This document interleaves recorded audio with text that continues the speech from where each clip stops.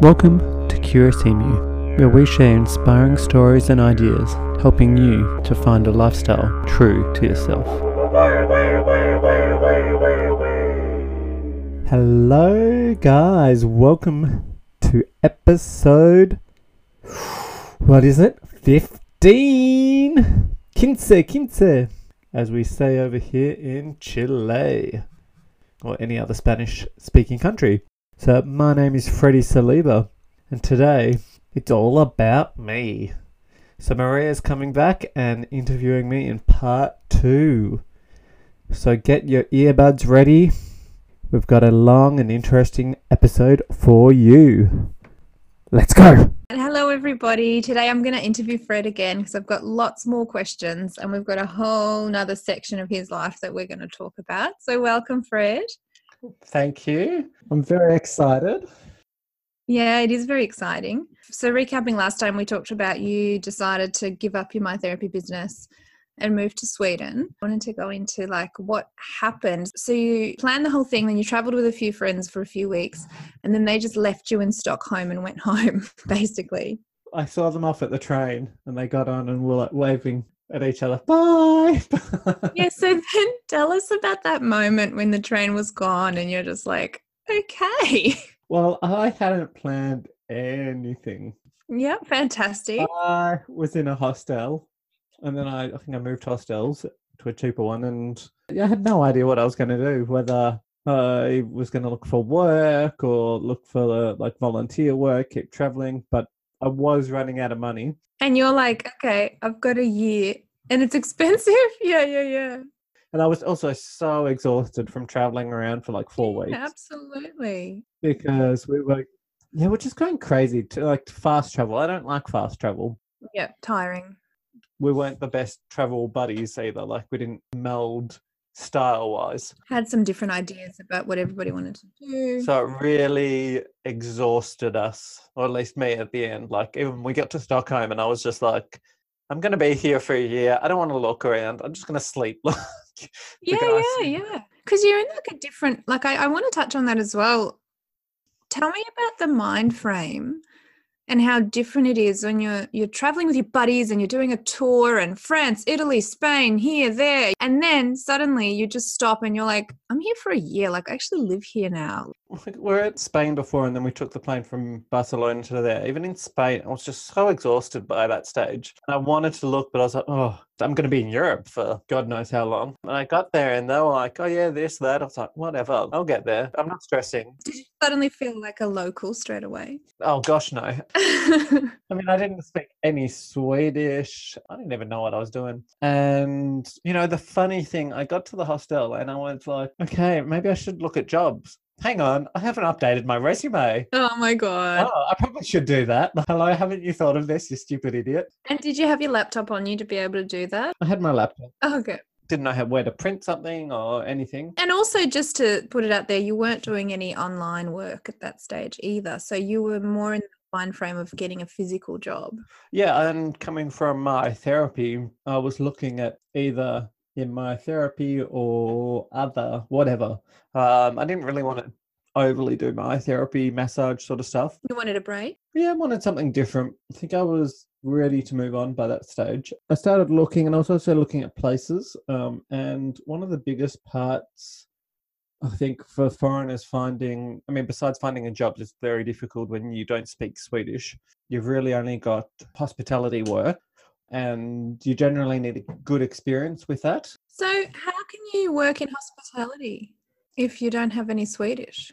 So it's quite fascinating. Most of them are fine with it because there's so many foreigners, especially I ended up working in Gamla Stan, which they call Old Town.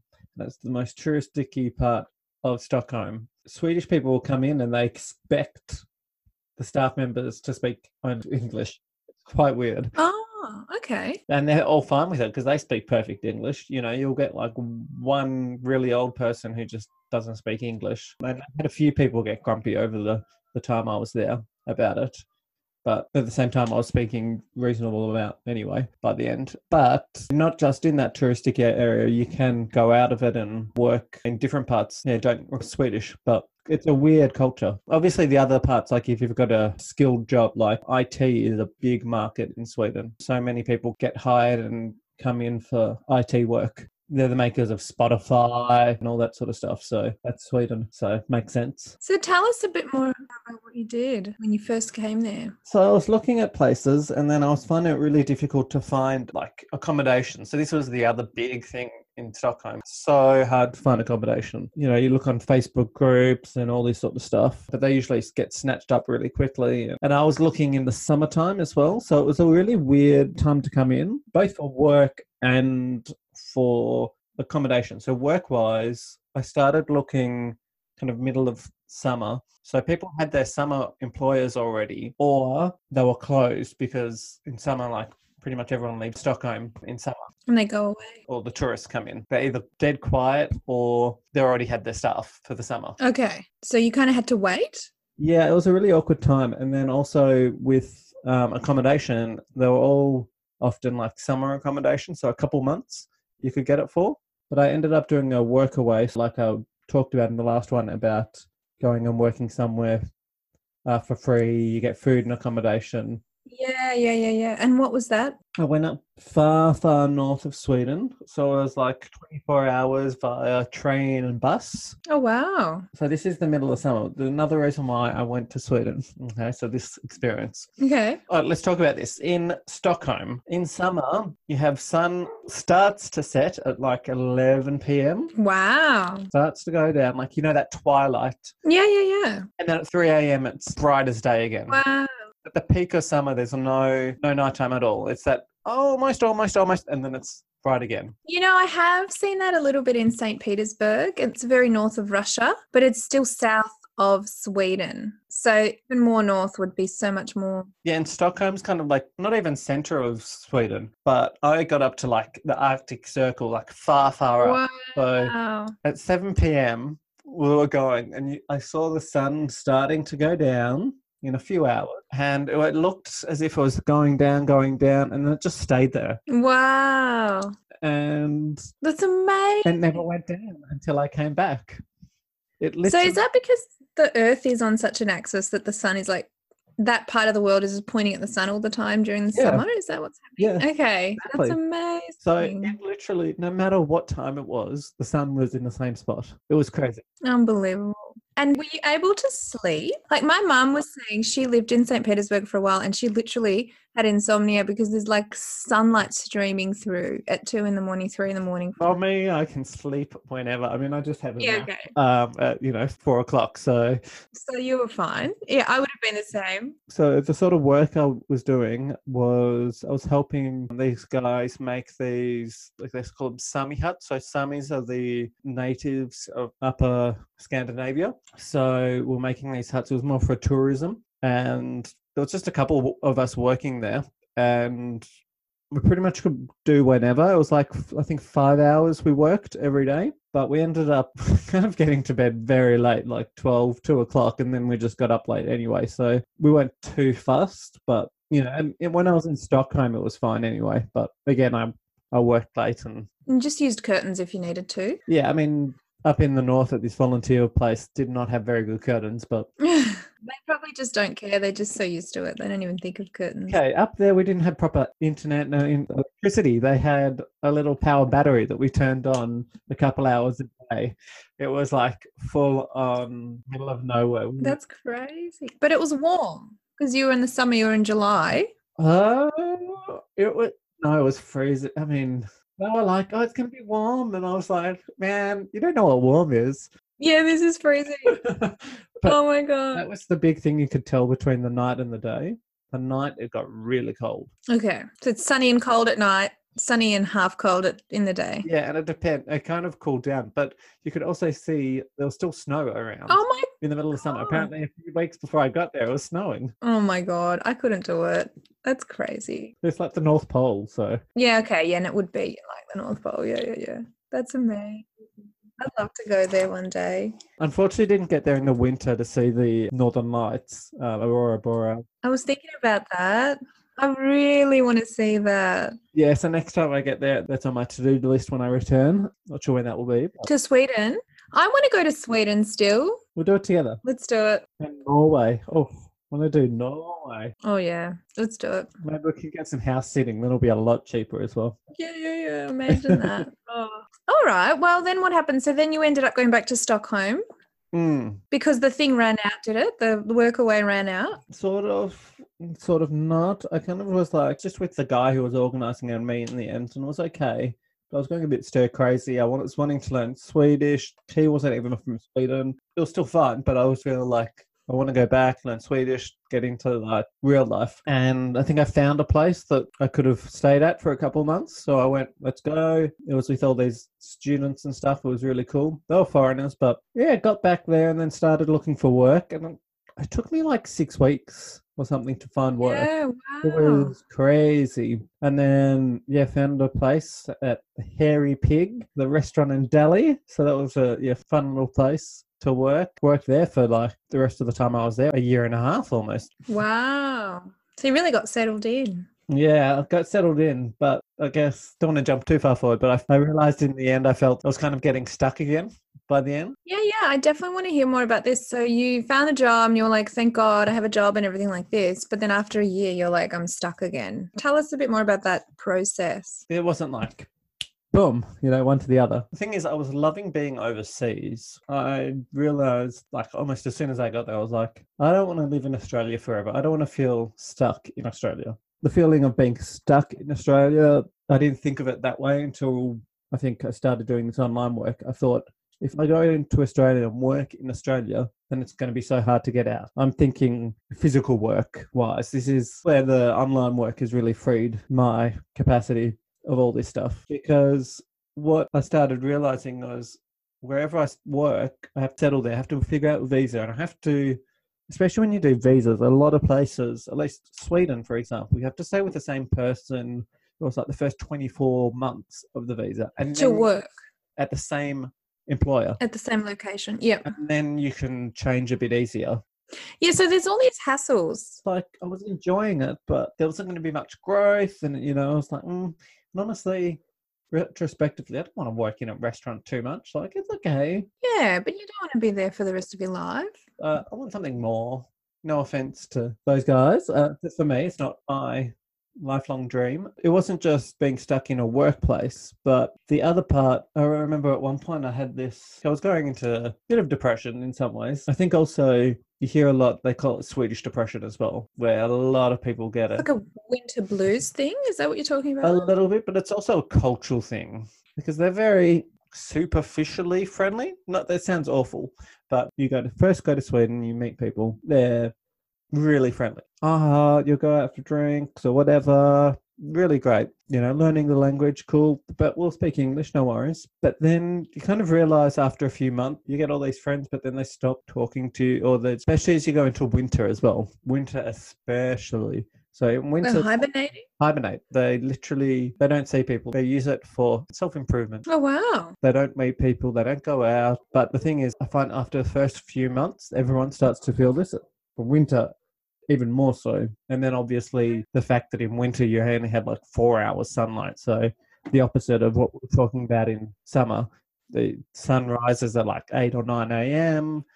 and then like 2 or 3, pitch black. Wow. Yeah, Russia has the same. Yeah, it's crazy. But also what I realized when it became summer again was it's not just it's dark. It's that there's no actual sun rays.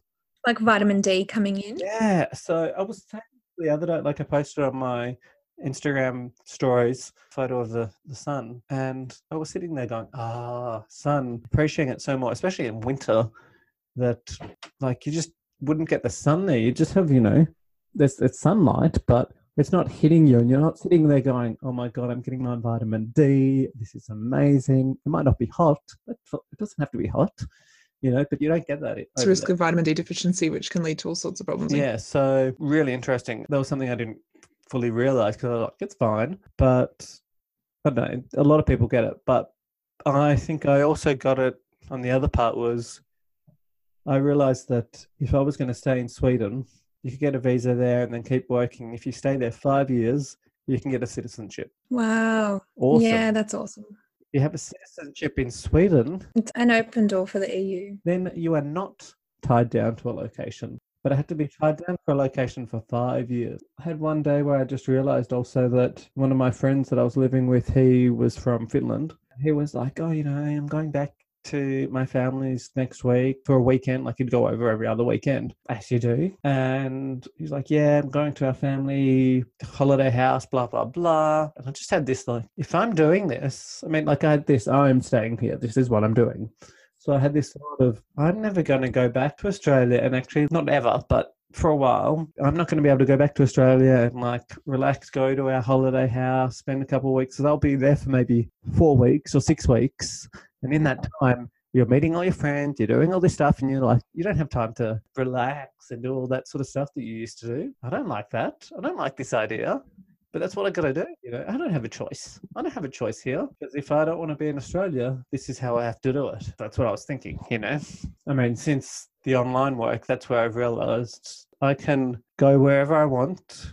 If I'm working in a couple of months, I want to go down to Patagonia. It's going to probably cost me less because it's not in Santiago. Maybe in the summer it gets a little bit more, but it's just going to cost me the trip to get there. Because you're just earning online. Yeah, I'm still working. It's not that it's a holiday. It's just change the outdoor scenery. Wow. And it just made me realize, hey, I could go back to Australia for 6 months because I'm not tied there either. I would be happy to be Australia, but I don't want to be there feeling like I have to be there for work. So it's that feeling of being trapped that you don't like. It's not that you don't like Australia, it's that you don't want to feel trapped somewhat. And Australia is so far away. That's the other thing. Yeah, that's the other thing. If you can... How did you realise that you did have a choice? You were saying before, I felt like I was tied down and didn't have a choice. And then suddenly you feel like you do have a choice and you've got all this new direction in your life. It was not from one to the other. I had this whole thing of, I'm going to do this, I'm going to do this. And I think I mentioned this briefly in my intro episode, some of this. But I was out saying goodbye to one of my Chilean friends who was moving back, Alvaro. So he was moving back, and me and my manager went to his farewell party. So after work, we finished work like we would, close the kitchen, get there maybe 11 or 12, and he was catching a bus at 3 or 4 a.m. 4 hours, we were partying it up, and I was the only non-Chilean there. Only non-Chilean. There was 20, 30 people. I knew half of them. Alvaro sat right next to me, arm around me, talking to me, and not the whole time. He wasn't talking to me the whole time, but they were all speaking Spanish the whole time. And me, you hola, maybe not every, I don't know. But I did not feel left out either, because my friend was sitting there. Aww. He sat there and he actually said to me, I was like, man, did you know that you were the first person I met here when I got here? The very first day, I came into the restaurant to meet my friend Catalina, who was our manager, and you were working there, and you have been part of my Swedish journey from the start, from day one. It meant a lot. And I was like, oh, okay, wow. I didn't realize. I sort of knew, but didn't realize how much. Yeah, not like that. And he showed me a photo of where he was living, where he's from. I was like, really? The houses were not the best. They were not poorly constructed. I know now they're not really poorly constructed, but they've got this image of they don't have to look incredible. Yeah, a bit ratty or a bit run down or whatever. And I just was like, man, my friend, all these people are from this sort of culture. Real third world country. Technically a third world country. I was like, man, how can I have not known this, How can I've got all these amazing people? Also the fact, we went to the bus station and I had this realization, there was all these people, they were all so different, these Chileans, so different people, but they were all there meeting up together because there was something in their culture that they wanted to stay in contact with. Do Australians do that when they're living overseas? Not so much. Obviously you've got good or bad things about meeting up, but it's not that they're afraid to meet other people. They've really got this bond to their culture, that they want to. They've got something there that they miss, It's like when we miss Australia, we miss it a bit. We miss things about it, but it's not that we need to surround ourselves with each other because it's... Yeah, we don't have that everyone there was welcome. No matter what you were, I was welcome. Yeah, I wasn't from Chile. I didn't speak Chilean, Spanish. Yeah. You know, but everyone's welcome. That's amazing. A few days later, I went out with my best mate, David, who's also from Chile. And I think we're coming home and I just went, I need to go to Chile. Oh, wow. You know, I need to go. Like, I just had this light switch moment. And he was like, yeah, man, you need to go. Oh, that's so cool. Of course, they're saying you need to go. They want to share their home with you. Yeah, especially it's so fascinating. Chileans, like, I guess over here, there's not many Australians here. You know, they don't get a massive amount they get tourists and stuff. But when I started telling people that I was going, the passion they have to share their own stuff, to share their culture. Yeah. Oh my God, you're going, you have to go here, you have to go here, you have to go here. Oh my God. People say, I'm going to Australia. I'm like, okay, good for you. Like, you and every other person go to Australia. You know, like, whoop-de-doo. Oh, I'm not it's exciting, but I'm going for 2 weeks. Well, you're not really going to get it. If you're going to go see all these amazing things in Australia, cool. But most of the time, it's probably just go to Sydney, go to Melbourne. I love Melbourne. Eat food, go home. Yeah, it's not most exciting in my opinion. You know, if you want Great Barrier Reef, you know, you're going to Alice Springs. Yeah, those sort of things. That'd be amazing. But, you know, that also the time you need to do interesting stuff in Australia. Yeah, you know? yeah. But it's also, everyone does Australia. Australia is this dream world for everyone, you know. Everyone's just like, I always want to go there. And you're like, okay. It's not very original, I guess. No offense, not saying that's a good or bad thing, but, you know, with Chile, when I say to Chile, they just have this spark of like, and it just made me want to go more. That's so nice. I mean, the other part was there was this whole thing with the visa where I wasn't sure if it was getting renewed or not. And people were like, yeah, you can just keep trying and this. And it was just not the easiest thing. And I think I just went, no, let's move on. I mean, the other thing, you know, I was saying, you know, you get the 5 years and you get a passport. That's only going to open it up to Europe, which is still a small part of the world. Yeah. It may actually not be worth the 5 years of commitment that you have to put into it. Yeah, and I was like, I mean, God, I love Europe, but I just had this thing. I was like, no, I need to get like another side of the world, like something completely different, you know? Chile is so different to Sweden and Australia. I mean, Sweden and Australia are very rich countries. Yeah, exactly. Yeah, it's like going to the other next door neighbor rich country. Yeah, and you got cultural differences for sure, but the lifestyle is still very similar. The actual, yeah. In some ways, yeah. I was like, I need to go somewhere completely different and may as well do Chile. Yeah. So you kind of realized that you wanted to keep traveling rather than settling in somewhere. I've been finding this instinct inside of me, which I knew has been here. And it's the reason I went to Sweden, you know. I wasn't initially going to be there for that long. I was going to see how it went, but, you know. And you felt those trapping hands of the secure job and a secure place. And you were like, let go of me. I had a couple months. I booked my tickets back. And, I first did like 3 or 4 weeks around Europe just to, you know, finished up work early, then went and travelled around Eastern Europe. Amazing. Which was amazing. And I was like, I remember messaging my bestie, David, and I was like, man, this is what I want to do. I don't want to be tied down to a place. I want to just be able to go anywhere I want to go. Yeah, that freedom. When I get to Chile, I don't want to sit there straight away and start finding a job and work. I don't want to be stuck there. Yeah. You don't want to just repeat the whole process again, just in a different location. Yeah, I just had this life because it was the first time. So I did 3 weeks. I had booked a ticket to Bosnia, like random ticket to Bosnia to this middle of nowhere town. Yeah, why not? It wasn't great. Let's be honest here. Yeah, let's be honest. Yeah. I mean, you get different parts of Bosnia, which is more touristic, and apparently they're amazing. Yeah, okay. And you didn't go there? No. The other thing is, I went out the night before and had like a big farewell.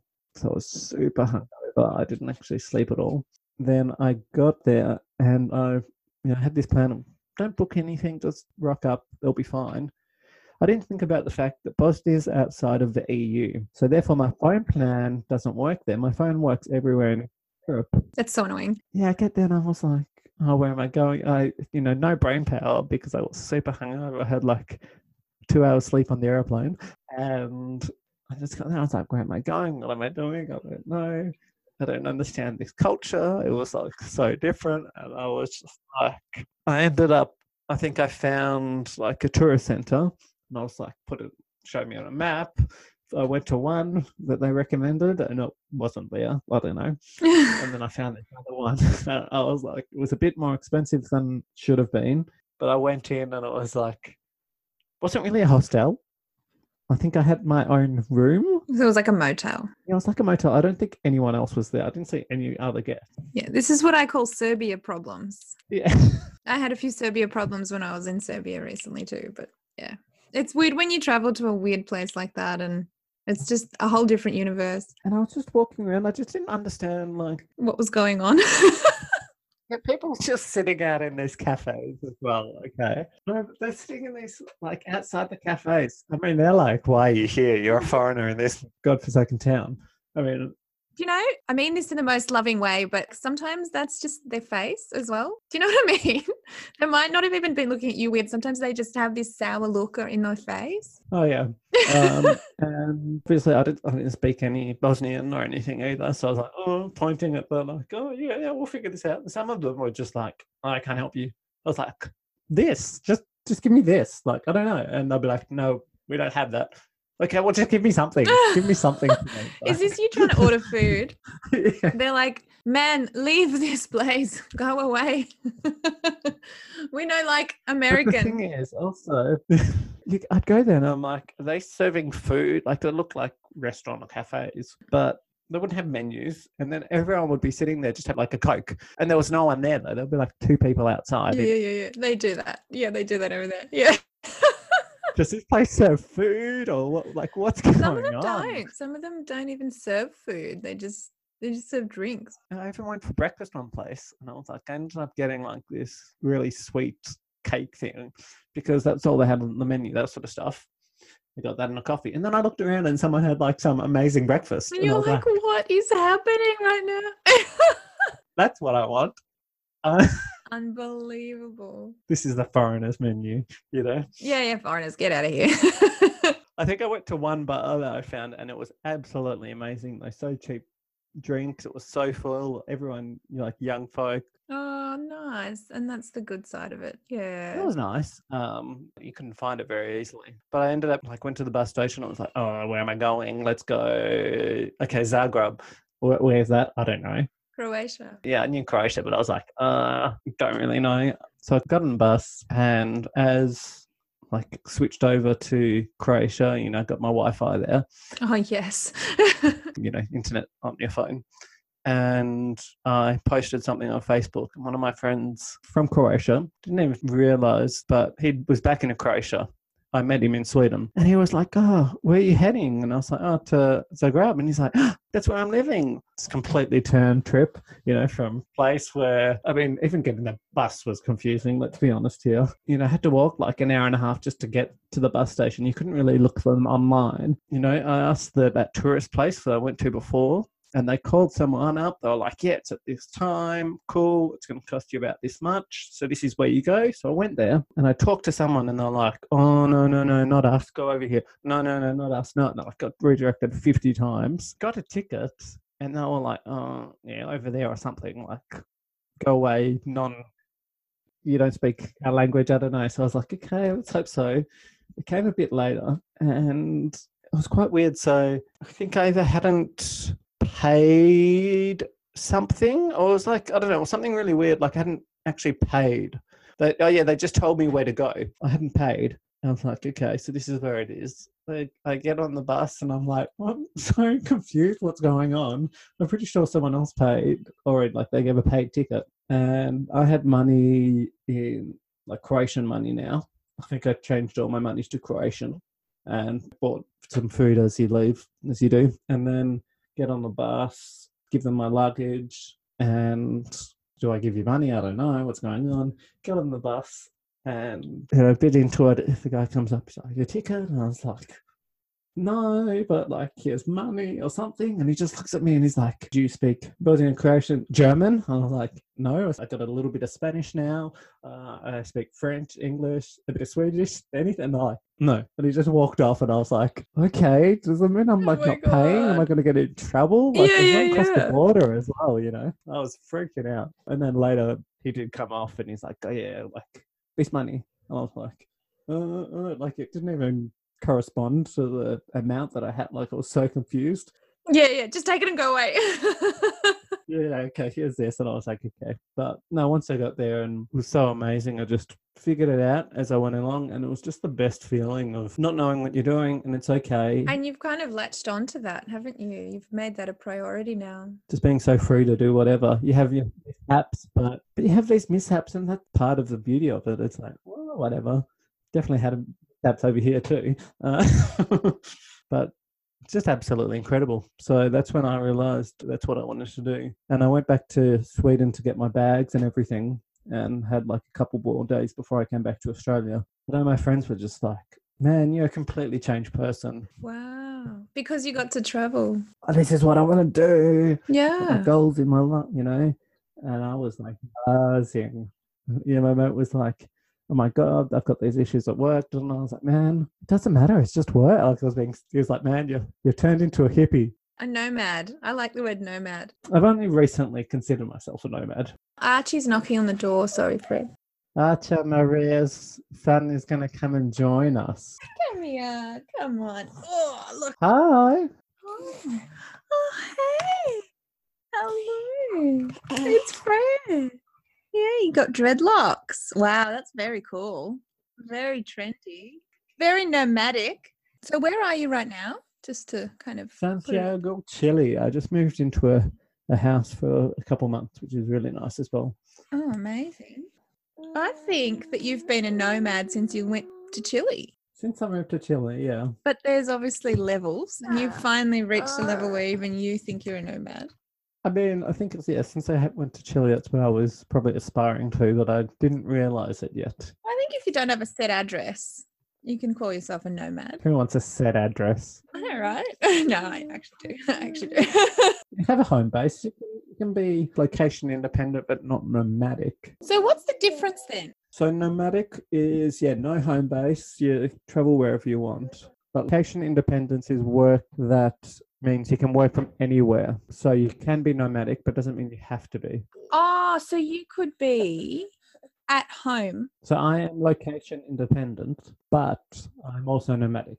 Right. Whereas if I got a location independent job, but still had a home, I would be, not nomadic. That makes sense, actually. It means you can choose your life. You can choose to travel. You can choose not to travel. So the location independent thing is about the choice. And it means that you can work from home. You can work in a cafe. Well, not necessarily a cafe, but you can work in the location you want. You don't have to go to work. You don't have to go through peak hour and spend all that ridiculous time in traffic.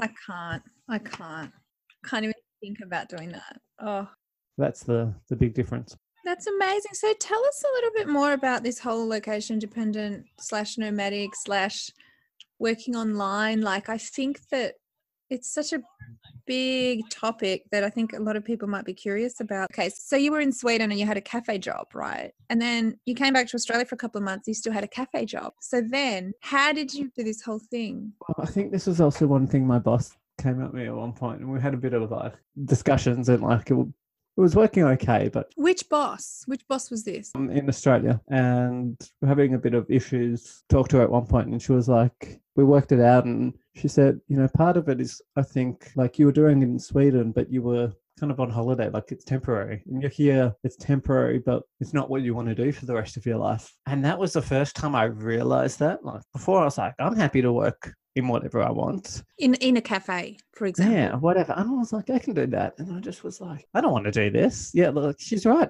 She was like, it's a temporary job for you, This isn't what you want to do. And she could see that. She said that to me, and I was like, oh my God. Sometimes someone else tells you something that you didn't even realize yourself. And I just walked away, and then I was like, what do I want to do? So this was only 6 months ago, wasn't it? Because you came to Australia for 2 months and did a cafe job just to get a bit of money in that time. I came back in November. I think I started working there sometime in December.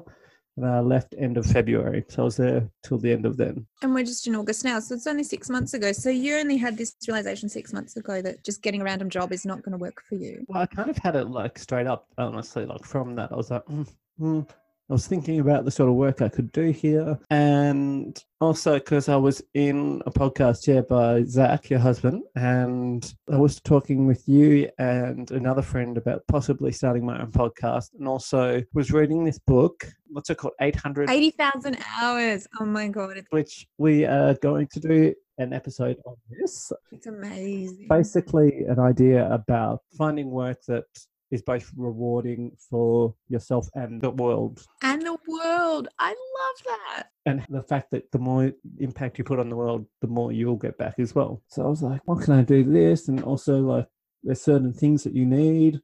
And part of it's like, for example, for me, I need the freedom to be able to travel. So I was reading this thing going, I need to do something where I can help people. I can travel, have the freedom to do all this. Otherwise I will not be happy. But you still have to have money as well because you can't live otherwise. Yeah. And how do you put all that together? And I had no idea. But I had this idea about podcasting because I love talking, you know.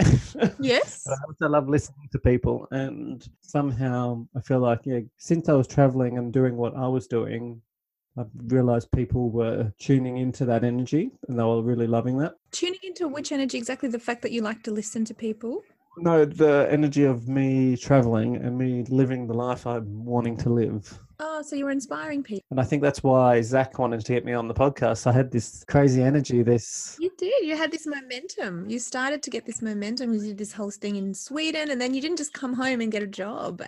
You were like, I'm here for a visit, but then I'm going to go and do this working holiday in Chile now, and then I don't know what I'm going to do after that. I'm going to be location independent. Well, I hadn't figured that out yet, but I had this podcast idea, and I was like, I don't know, I want to do this. I want to help people, which I still haven't figured fully out yet, but I've got at least part of it. And so then I had this podcasting idea in the back of my head, and I came to Chile, like, oh yeah, thinking about it. And I thought, just for fun. I'm not going to make this a business. And you would have had no idea how to at the time? Volunteered at a hostel, and one of my friends there, I was saying about, I'm thinking about doing a podcast. They're like, do it.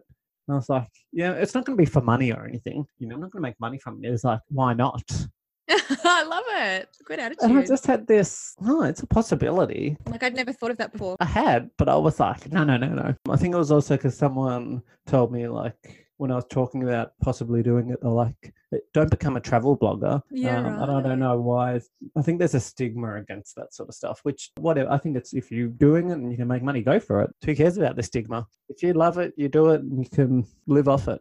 Perfect. Or you're doing it for a passion. That's fine too. You don't have to live off it. I realized I'm not much of a blogger. I had this like, I don't know.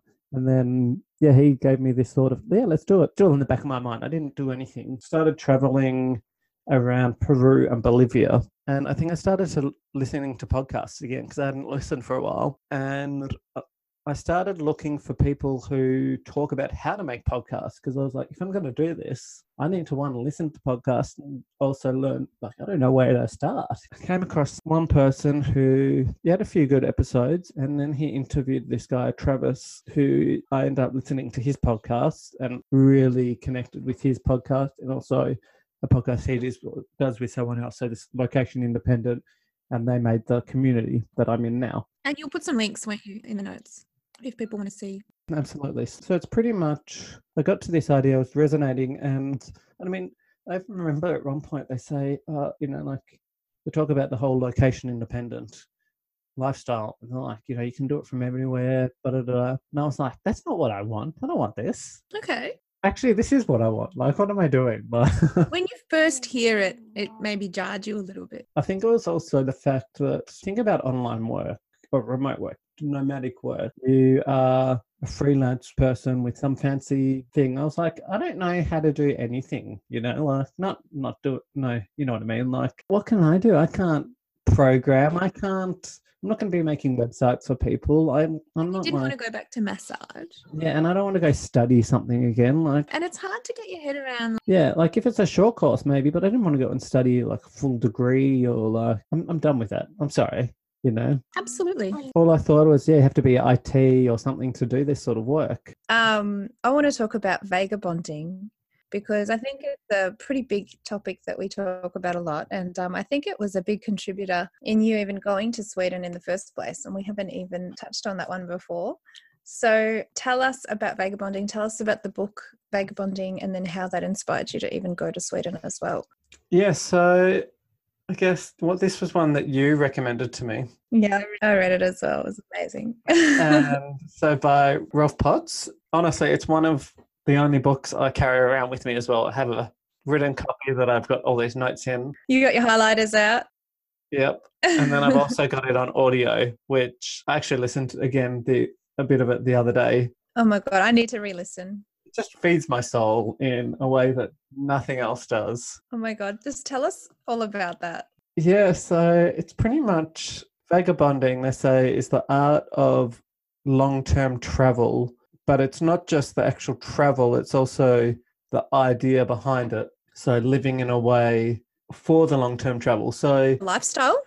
Yeah, lifestyle. They talk about the idea of the way he talks about it. Rolf Potts is vagabonding in his form is you're working for a while to travel, but you're working not to then take a vacation and escape from reality. It's more working to fund your passion and your travel.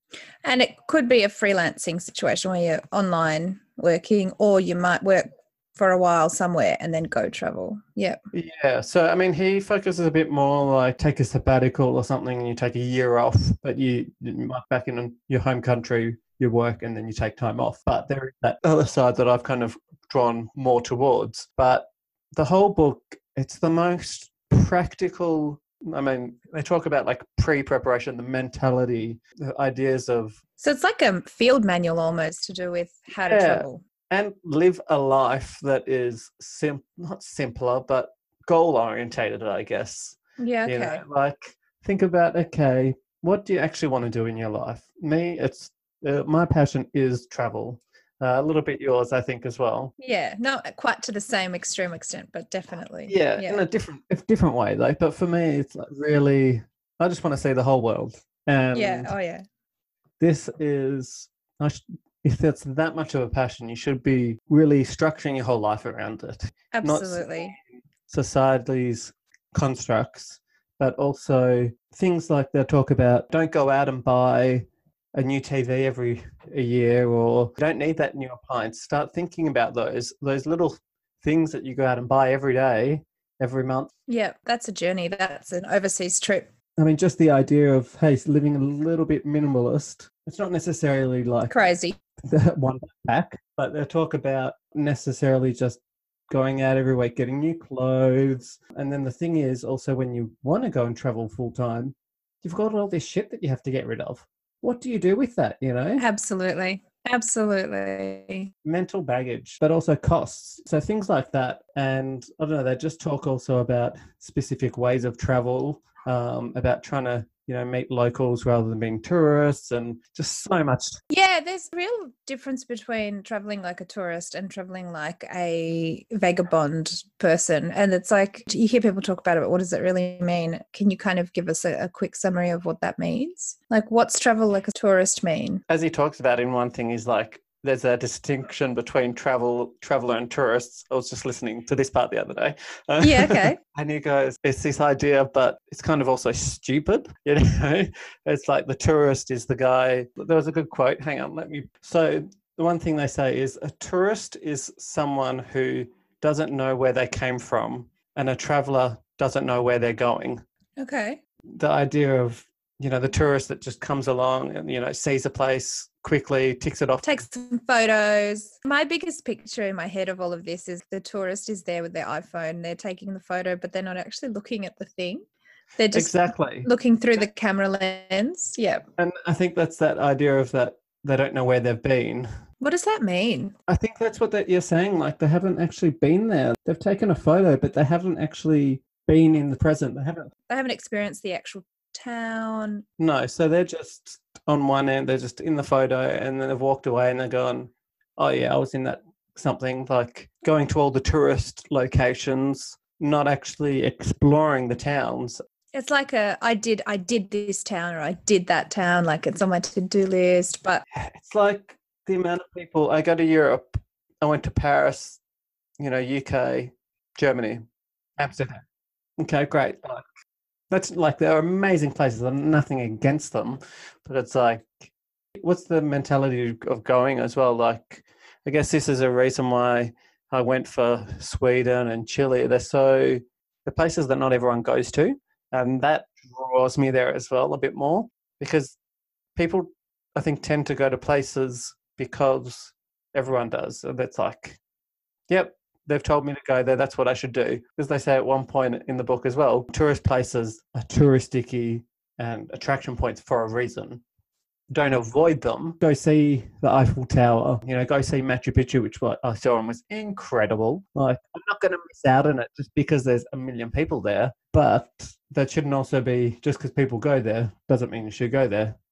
Try and get out of town. Try and also feel a bit of how you're traveling. Have vagabonding's a lot about being open to what happens on the road, not planning as much. And kind of letting the journey kind of unfold itself a little bit. Exactly. They talk about get to a bus stop and just go, oh, like, which bus should I get on? That's quite extreme. I'm sure you've done. Yeah. That's that before about going to Zagreb. Yeah. It was pretty close to what I did. Yeah, exactly. Amazing. This was really vagabonding. I mean, they call it backpacking as well, but it depends what... They do. There's a few names for it. The issue about backpacking is really, puts people into one that have, teenagers trying to escape their life before they get into the real world. Yeah. Whereas vagabonding is a long-time way of living. It's like having travel as part of your lifestyle rather than... Exactly. And not just getting it out of your system. You're never getting it out of your system. You're never going to get this out of your system. It's here and you just have to honour it. Some people do, and I personally don't understand it, but... Yeah, that's true. I met a friend from Slovenia and stayed with his family, and his mum was like, yeah, I've travelled like so many places, but I'm done now because I've realised everywhere is exactly the same. Oh yeah, she's just happy to be home now. That's nice. It's like everyone's the same, everywhere's the same. And I was like, yes, I get what you're saying. Like, people are fundamentally the same. And the places are built on a fundamental similarity. We're all human. I get it. Yeah, exactly. Yeah. But there's so much more to travel than that. Like, she got what she needed out of it and she's done with it. Exactly. Everyone's journey is different. That's great. But you're like, no, but I just want to see more places. For me, it's not necessarily about seeing the places. I mean, a little bit. It is so much the people for me. Okay. Meeting people and the way they live their life. You think about this. You go to, let's say, I don't know, even like France when I was there. Think about food-wise, okay? And the way they live. They eat a massive meal at lunch. And it's a real cultural thing. Like, often at times people will come home for lunch and then dinner's this tiny little thing. But you think about how that impacts your whole life, that little thing, how people think about their countries and the world. And if you're living in just one country, how can you actually truly understand what they're living if you can't experience the way they're living? I think that's the other part about the travel long term. I actually want to sit down and be in a place for a long period. Yeah, I love that. Rather than, let's tick it off 2 minutes. You can't really understand. And that's really why I ended up coming to Chile, because I just had so many good friends that I was working with and seeing the culture of them and the way they're acting. And I just was like, how can I have so many amazing friends from the one place, from one country? Like, how can I truly understand them without living there and experiencing? Oh, wow. That's amazing. I guess that's what I also love about travel, trying to understand that. Obviously, Chile, you've got the language barrier. So what's the language barrier? Everyone speaks Spanish. Spanish and the crazy Chilean Spanish, which I love so much. But And you've learnt it now? You've learnt how to speak it? More or less. Yeah, so actually... Good on you. actually called up. So I've been here, 6 months? And I guess I learnt a tiny little bit when I was in Sweden. Like I started with Duolingo, I had my workmates and, I was talking, but barely. It wasn't much, yeah. So it's like, hola, ¿cómo estás? Yeah. Learn the basic words. And then I got back to Australia in November. I had 4 months and I literally got on Duolingo. I had another app and I was probably on there for at least an hour, if not 2 hours a day, like hammering out language. So hang on. I've got so many questions about all this. So first of all, why did you decide to even learn Spanish? Like, I think like it might be so obvious to you, but somebody listening might be like, yeah, but why even bothering? What can't you just get by with English? Like when you went to Sweden, you didn't go ahead and learn Swedish the way that you've learned Spanish right now. Well, I did try in Swedish. So I did a bit beforehand, but again, this is a cultural thing. I think I touched on it before. Swedes just want to speak English. Okay. And the Spanish, what is not like? I mean, honestly, people want to learn. If they're here, they want to learn it. But I felt like I learned more Spanish before I even left Sweden, because I said to my workmates and my friends, I said, hey, I'm going to go to Chile. I want to learn the language. Okay.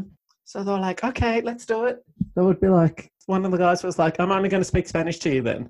I was like, okay, like I have 3 words, but okay. And they're just so excited to help you. That's amazing. Whereas the Swedes, when I even had, I sat there and I explained the whole menu in Swedish. So I spoke for 5 minutes. And if they asked me a question and I stumbled or, said it slightly wrong, they were like, English. And you're like, I'm sorry, I'm here trying to learn the language. And they're like, not my problem, English is easier, It's more convenient, more efficient. English is more efficient. Let's continue in English. And you're like, so they're looking for the more efficient option. Yeah. And they're not concerned about you learning the language. And then they have all these political issues there where they tried to, I don't actually know what happened in the end, but they had this massive vote and they voted against immigrants. And one of their things was because most people don't speak Swedish. I'm like, that's your own fault though. But literally, they don't see it. They don't actually see it that way. No, they wouldn't. But they're trying to be. I think they think they're trying to be accommodating. Yeah. In some ways, but it comes across a little arrogant and a little just, And then also, there's so much cultural aspect to that. If you don't understand that language that you're living in, these guys, they may speak perfect English. The Swedes. Oh, the Swedes, yeah. But they're less likely to invite you over time and time again, for every week, if they're speaking all with their friends in Swedish, because they will then have to speak English with you and extra effort to include you. So, and that's annoying, obviously, for them. As much as they like speaking English a little bit, when they're there, but when they're wanting to relax, having drinks, they're just like, come on. Obviously, there's some that are different, but in general, that's their mentality. It's like that show you showed me about moving to Sweden. Yeah. That really covers check that. It out. It's called Welcome to Sweden. It's 2 seasons, so it's about this guy who moves to Sweden with his Swedish girlfriend who they met in the US and then moved over there. Comedy, that typical. It's really funny. American as in United States American guy. Just his clueless. Not asshole. He means well. He means well, but he's a bit, He's American. He's typically American. He's like, "Hi, everyone." He doesn't get it. And they go through so many different cultural things, and they're all true. Obviously, they're exaggerated to be in a show. Tell us, I'm sorry, I really need to bring this up. Tell us about that thing you were telling me about, and it's in the show as well, that the Swedes do with the, with the sounds on the phone. I don't know. I don't even know what I'm asking here. Okay, so you'll also notice this in a previous episode, which I recorded with my friend Danielle, and I think it's going to be aired before this one will be. So if you want to go back and listen, sorry, Danielle. So she's from the US. Oh my God. Please tell us all about this. This is amazing. So she's from the US, and this is a very common thing that you learn Swedish and then you pick up these idioms. So one of the things, you've got ja, which is like yes, but you also go she didn't do it So as much. what is but that? So that's What is going on there? What I is am happening? listening. Okay.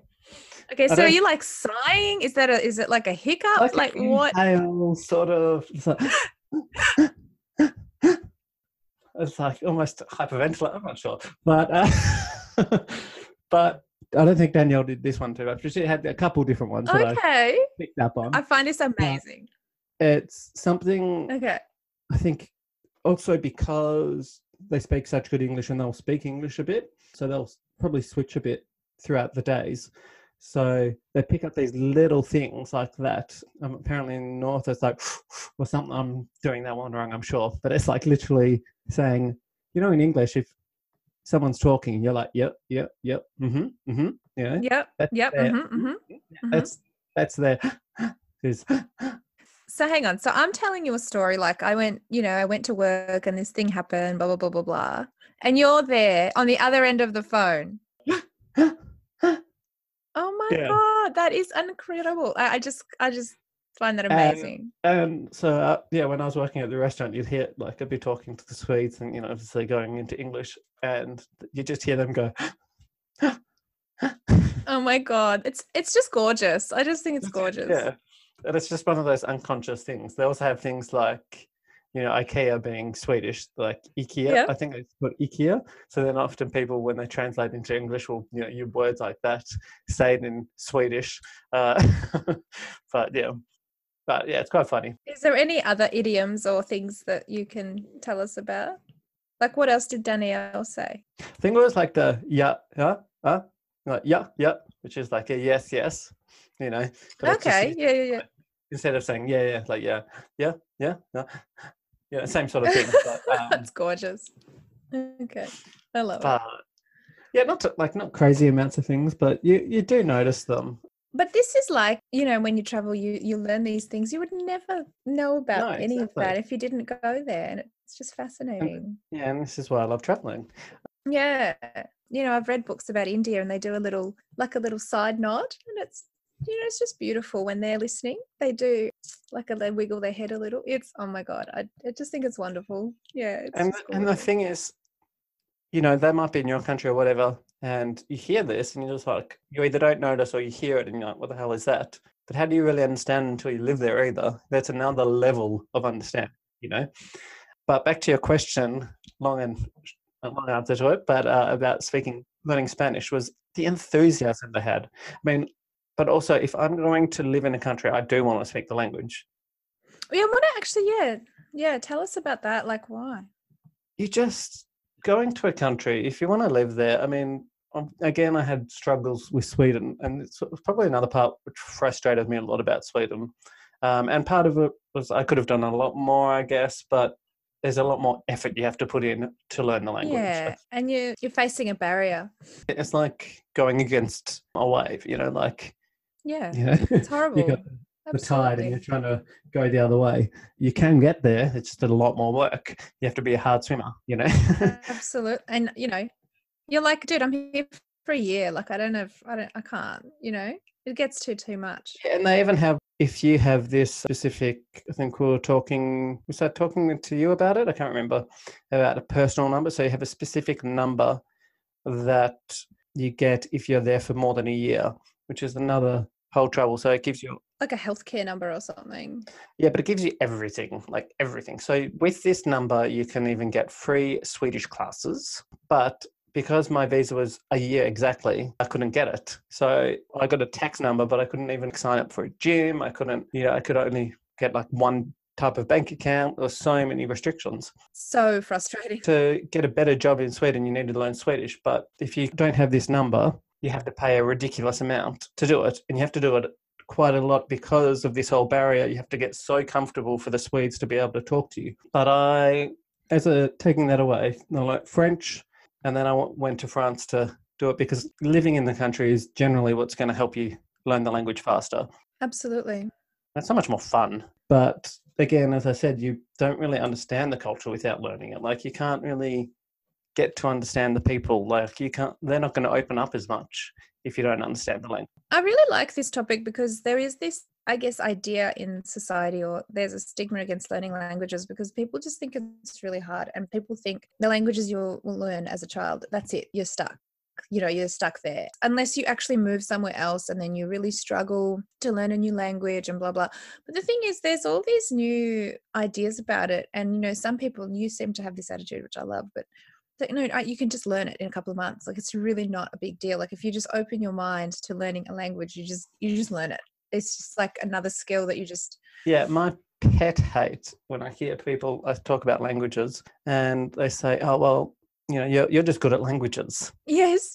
Honestly, I don't think I am better than anyone else. Okay. Do you know this? Can I just say this is another whole topic that we could spend 2 hours about. Like, Absolutely.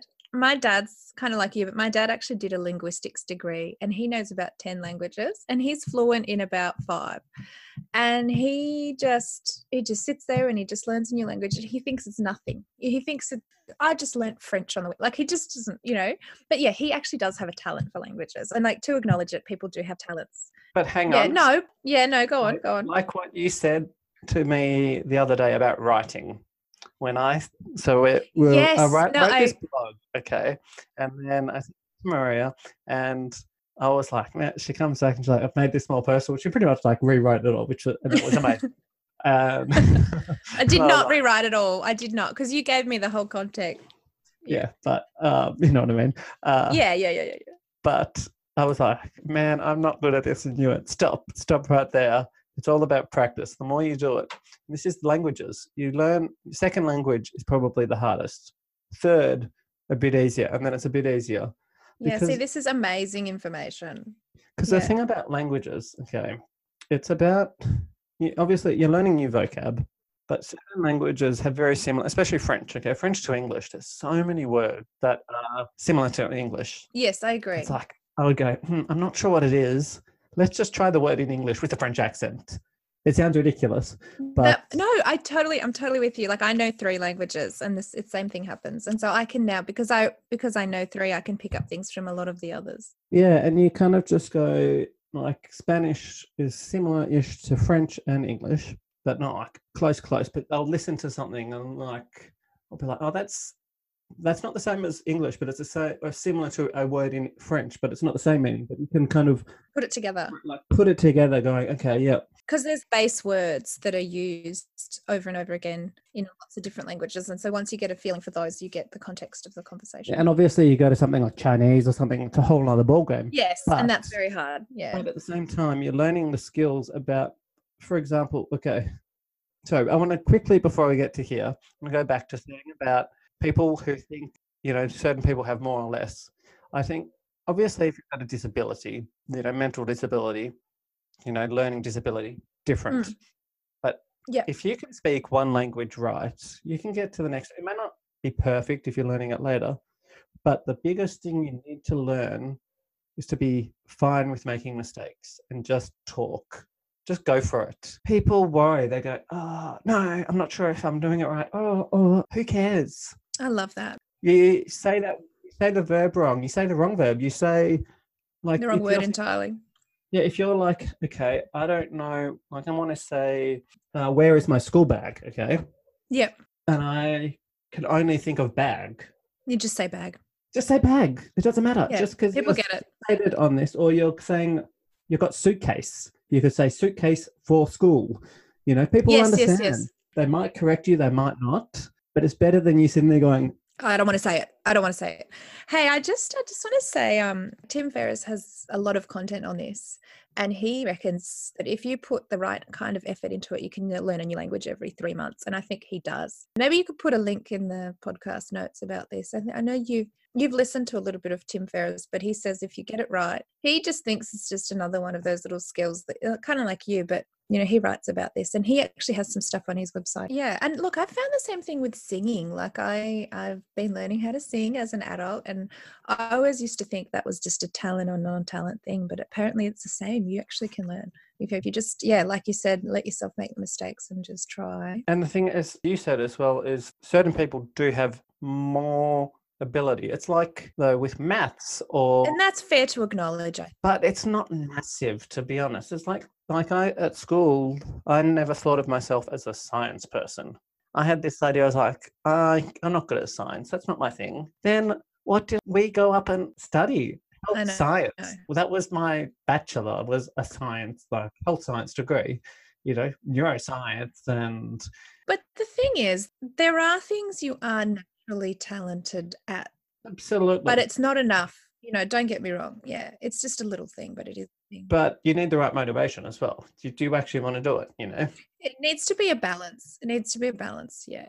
And that's, I think, with the health science, the science stuff, I was keen to learn about the body and neuroscience and all that because there was a purpose for it. There was a reason. But then I go and study and then I understand it more because I can apply it, and the same with languages. When I was learning French at school and then I said, okay, let's go to France. Let's actually apply this. I actually want to study more about it. Yeah, of course you do. That's why I studied so much. Like when I came back to Australia, I was like, boom, boom, boom, boom. I also was studied working Spanish a little bit, but I felt so like I was in transition.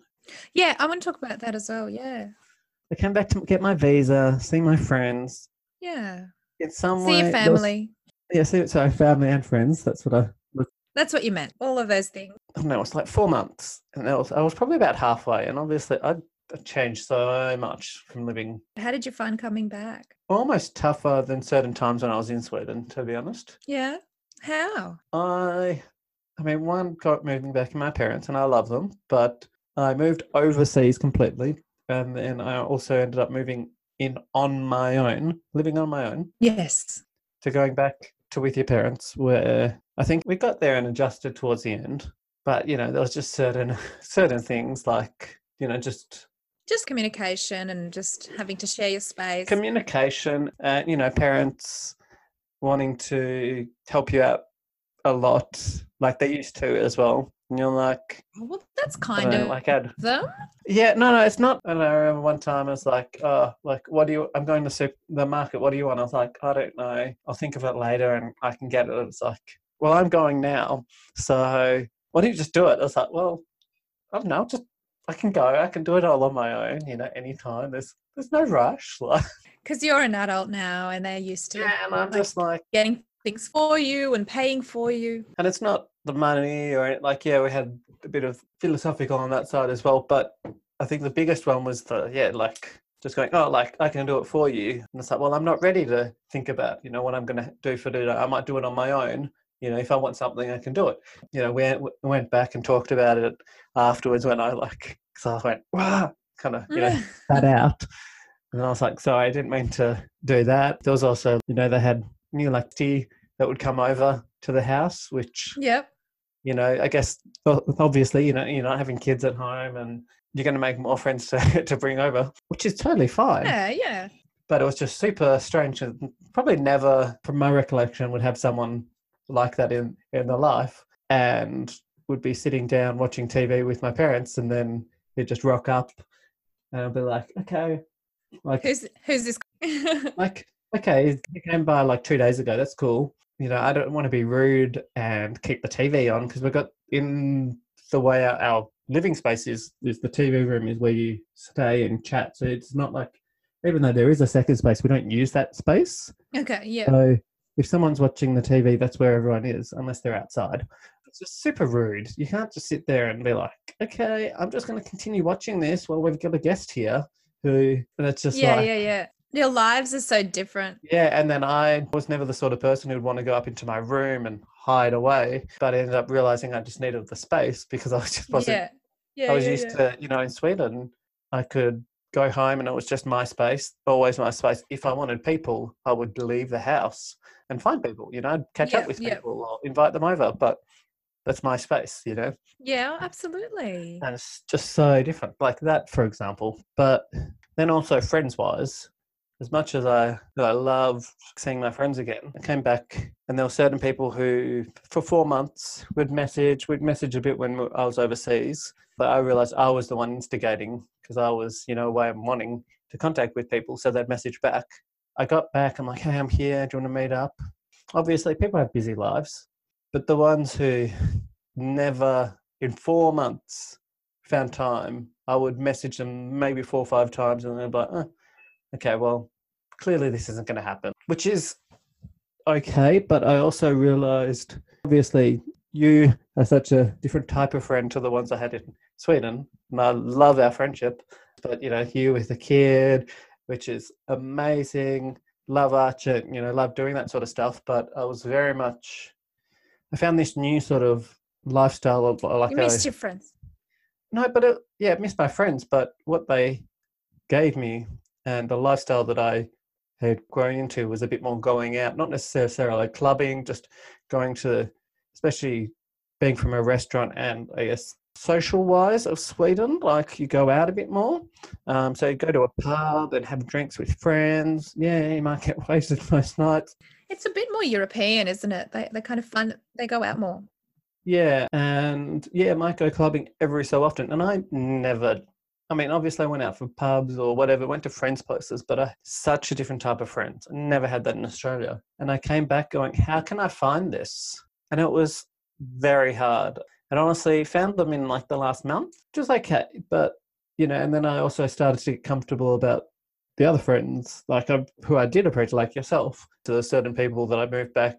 And since leaving, I know in that few months, I got to know them a lot more than I had in like maybe the 5-10 years that I knew them before. Just a couple people. It was such a big change and trying to figure out. I guess I had the fear when I was going back as well. Like I was so nervous, and this was. I don't know if we said this, but I didn't tell anyone I was going back except for like my sister. Surprised everyone. It was amazing. Yeah, it was great. It was cool. You had a bit of a shock. That was fun. And you surprised your parents even. So I just rocked up the parents' place. My sister picked me up. She was like one of the few people who knew, and she just came in and they were like, "What the?" My mum was like, "Oh my god, that's the first time I ever swear." Amazing. But they were just like, "What went wrong?" Yeah. What happened? Yeah. Yeah, like you got kicked out of the country because you were planning to stay there for 5 years. Yeah. And I didn't explain this massive shift in things because I was trying to keep it a secret. But I guess part of the other reason why I kept it a secret, because I told like a couple of people. One was my friend was so excited. Oh, you're coming back. I'm so excited. I was like, I am not excited. Yeah, it'll be nice to see you, but I'm not excited to come back. I know I want to keep going, but I'm actually leaving again. Don't think I'm staying. Oh, I remember you talking about that a lot. Like, I don't think I'm staying. I'm not staying. Yeah, I had this fear that, two things. One, I would get stuck again. Yes. Yeah. You started to feel those arms reaching you, those arms of stability and homemaking. The other part was it's this reverse culture shock, I guess. Fear that the person you've changed into, you go back and, when you go for a small holiday, like, I'm loving this, I'm doing all this better. You come back and you're like, I want to keep doing these little habits. You drop them like that. Yeah. And you're like, I wish I'd continued doing that. But obviously when it's a year and a half, it's different. These are like you've changed. Yeah. Still had this thing of like, for example, I realized I had a bit of issues making friends with males growing up, which I spoke a bit with Zach in the podcast with him that I first did. Yeah, maybe you could put that in the link as well. Put everything that's relevant. And we talked about the fact that, just whatever things that I had, and I was friends with a lot of girls, yeah, which is good, but I feel like they obviously weren't giving me everything that I felt right. Like I felt like I gained a lot more. So I had a lot more male friends. Not that I didn't have female friends, but in Sweden you had more male friends, you mean? Yeah. And then I was coming back and I was like, okay, well, most of my friends are female, and then like I feel like I need the male company. Yeah. But how do I do that? Well, I just get comfortable with everything that's there, Yeah. And I don't know how I don't know, just getting used to it and realizing there's always two sides to a coin. You're not going to change back unless you want to, but you can also find stuff if you really look for it. It's just hard. It is hard. It is always going to be hard. Life is hard. And there's always the cultural stuff. Like in Australia, it's not as natural for people to just go out like they do in Europe and things like that. So you're kind of fighting a bit of a cultural battle as well, trying to find those things. And that's why some people do move to Europe from here. Yeah. And then you got Chile, which is complete opposite as well.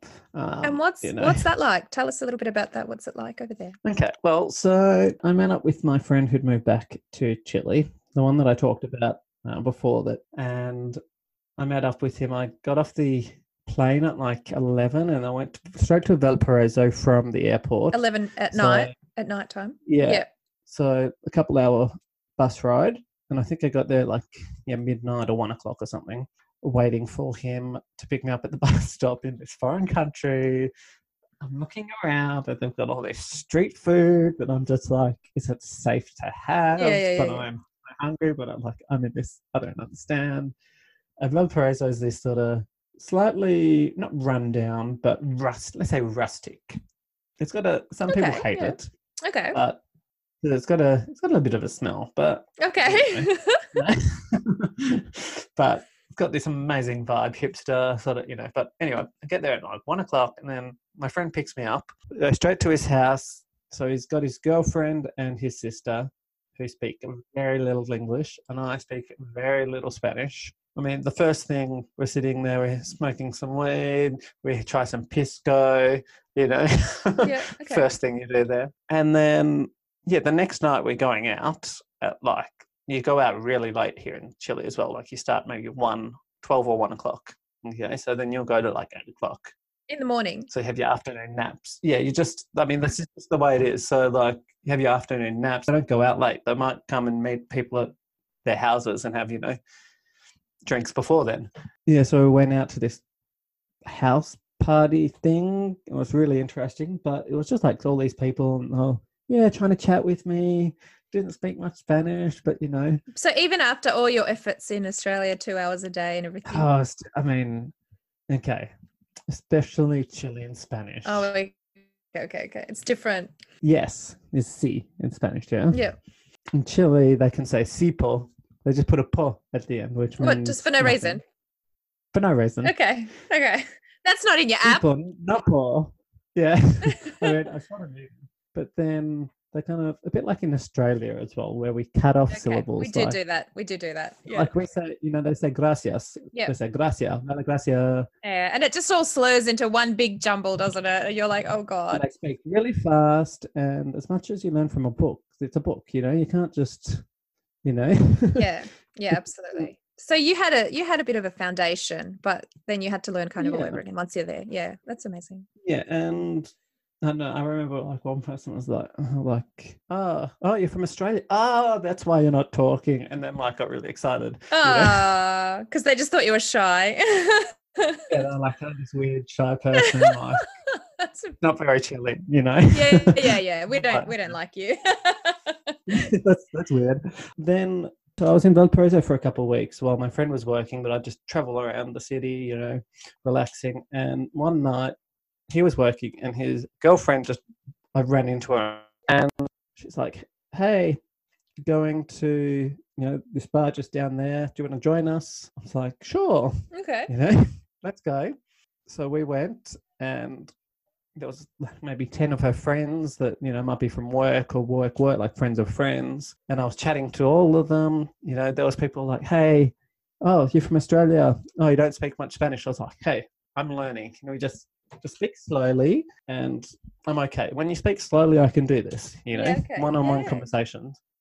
And they were like, okay, but I speak English. So if you want to, we can always swap over, this. That's nice. So different to Sweden. And then I remember at one point, so his girlfriend left. I cut about an hour in or 2 hours in, but I did not feel like I was an outsider. Oh, so you're just there with all these people you just met and you're just like, yeah, this is amazing. I'm just going to chill here with these guys. Yeah. That's amazing. It's just like, how like this culture of just, you're in, you're cool. Yeah, like, right. Whatever. Everyone's included. You just need that little in and then you're good. So how are you finding, like you're traveling around a lot? I know you've got a few friends, but you're definitely doing some traveling where you don't have any friends as well. Are you just making friends as you go? Yeah, so I've been based mostly in Santiago since I've came. Okay. So, part of it was because I did volunteer work at a hostel and met some guys who were working there and really connected with them. And part of I wanted to come back and meet them. And even though I had my friend in Valparaiso, he wanted to speak English. So it was going to stunt my Spanish learning. He wanted to use you as an opportunity to learn English, didn't he? Or to get better I at get English. that. Yeah. He literally would refuse. He's like, I'll just speak English, you speak Spanish. And it's like, when you have little to no Spanish or whatever language it is, you can't. You need to hear the word that they're talking about. For example, like, how do you say beach? You know how to say beach, like it's la playa. Know it. You've learnt it. Okay. Yeah. But he's talking about the beach in English for like 5 minutes. And then you're like, okay, I'm going to say this in Spanish. Shit, what's that word again? Because he hasn't said it. Yeah. It's too hard. Yeah. You know? Yeah. It's too hard.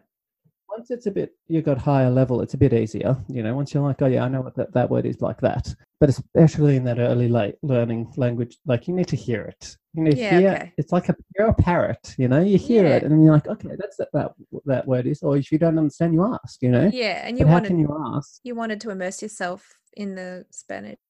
And now it's a bit better, but still frustrating. But yeah, so that's why I went to Santiago. Then I traveled around Peru, Bolivia, but it was very touristy. Not touristy, like backpack, like a couple of days here and there. And you know how it is.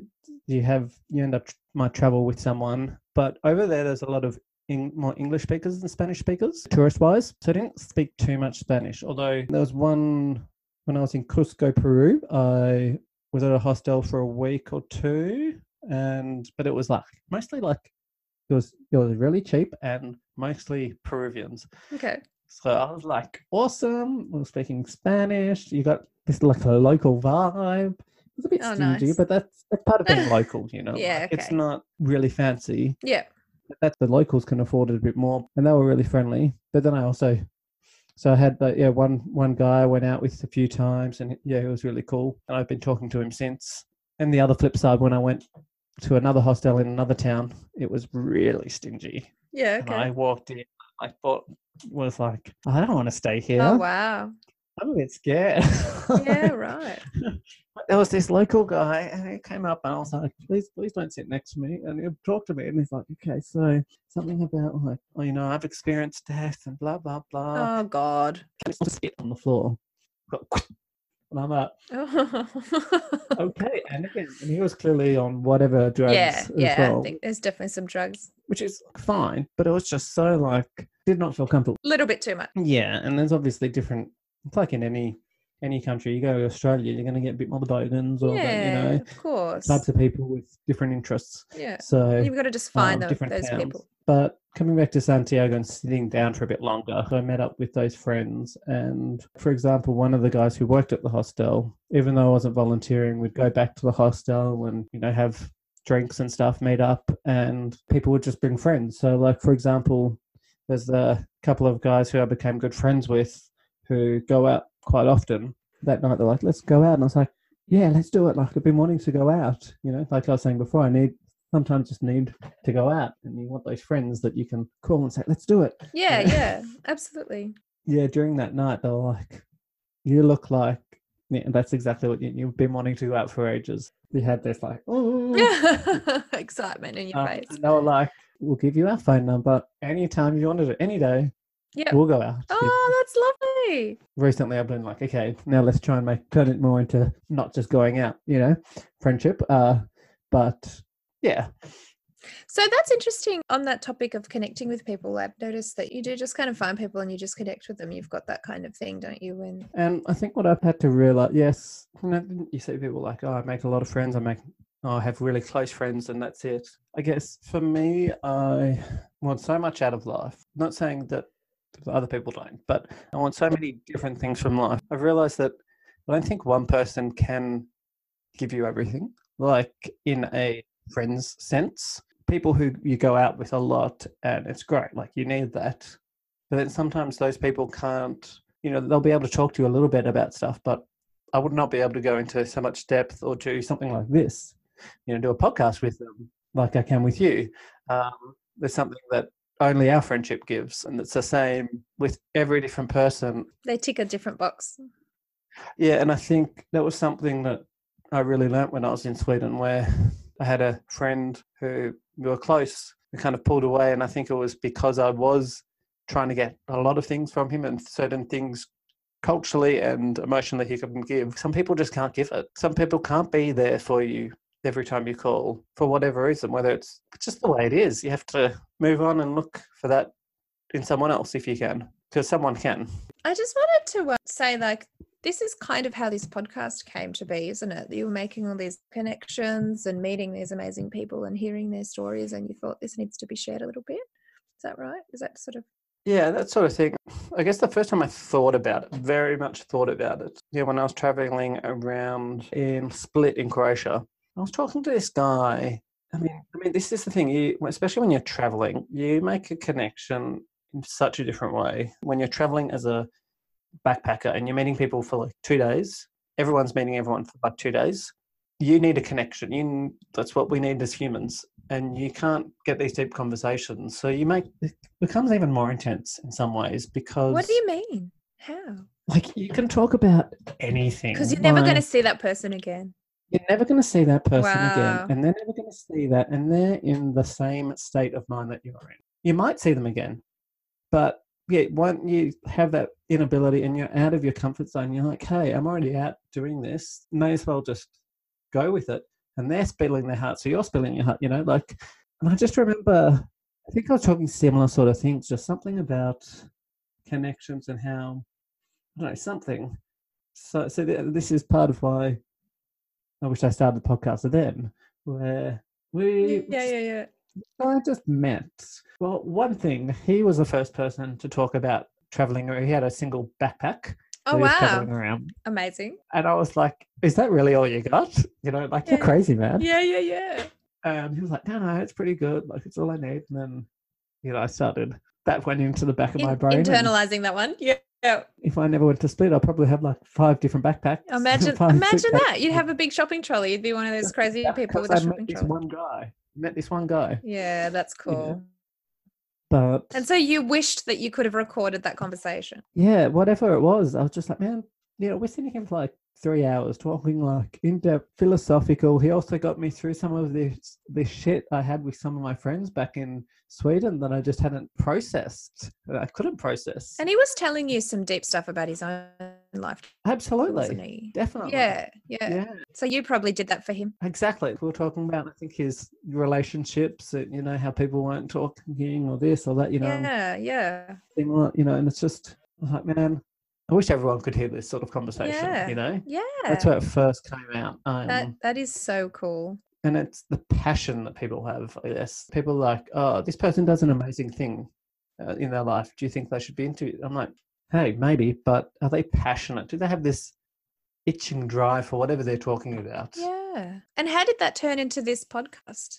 How did that idea turn into this? Well, so I went from that and then I don't know. I guess I was thinking podcast initially, but then it kind of drifted away. Because you are good at talking and connecting. Yeah, it was just a conversation. I was like, I think for me, connections is one thing that I kept thinking of. Like, you think about it, like every person you meet, affects you in some way. Actually, I think this is exactly what we're talking about. Affects you in some way, okay? So think about this. If you walk down the street and you knock into someone and they're going to be like, oh, you don't say sorry. They get frustrated. They might have been ruined, just because you didn't say sorry. The smallest thing, the smallest connection can be so small to so big. That's what our lives are filled of, is connections, It's going weirdly philosophical. Yeah, that's okay. But every connection affects you in a different way, whether it's positive or negative. It makes you make a different decision next time as well. Because if you knocked someone, didn't say sorry, and they started yelling at you, maybe one time you're like, oh, like he was rude. But if it happened like 4 or 5 times, you realize you're in the wrong, Oh, yeah, absolutely. So the more connections you make, the more it kind of pushes you into a direction. Yeah, it changes you. And I don't know, I feel for me, part of it is I just want to make all these connections and share these connections with people in a way.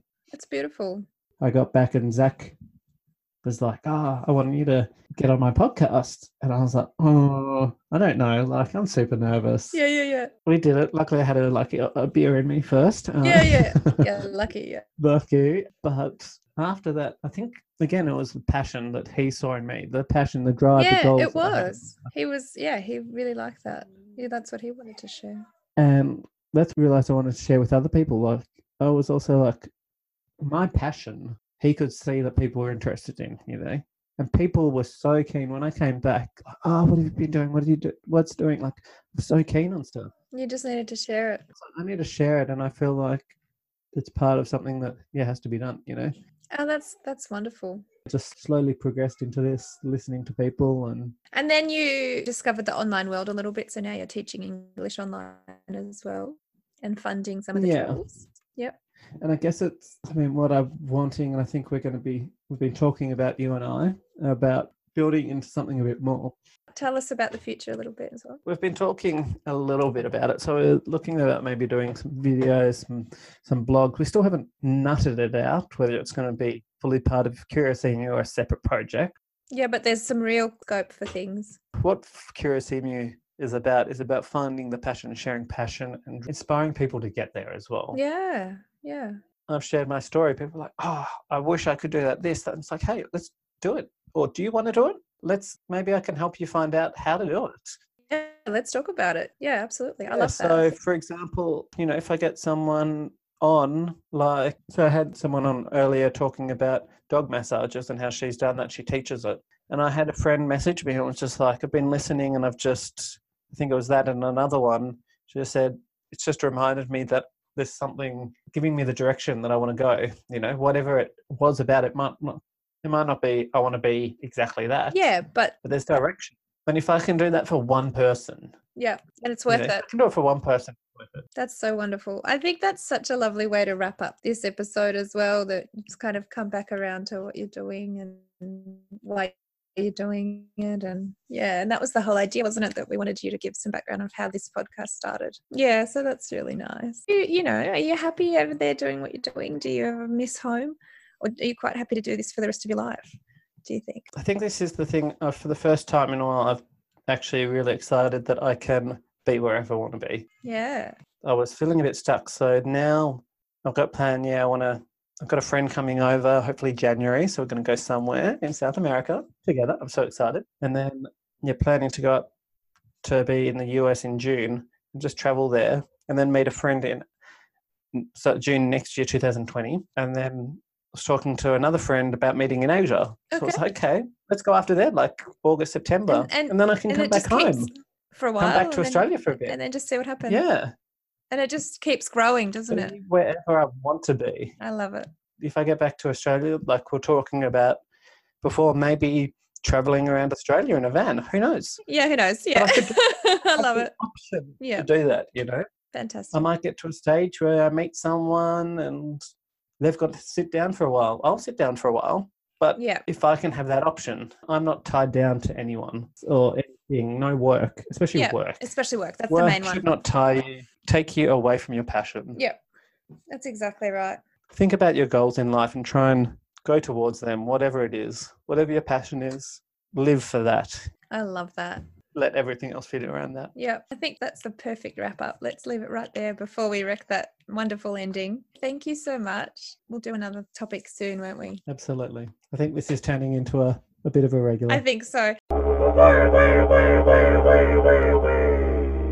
Thank you guys. I hope you guys enjoyed listening to my story and learning all about me.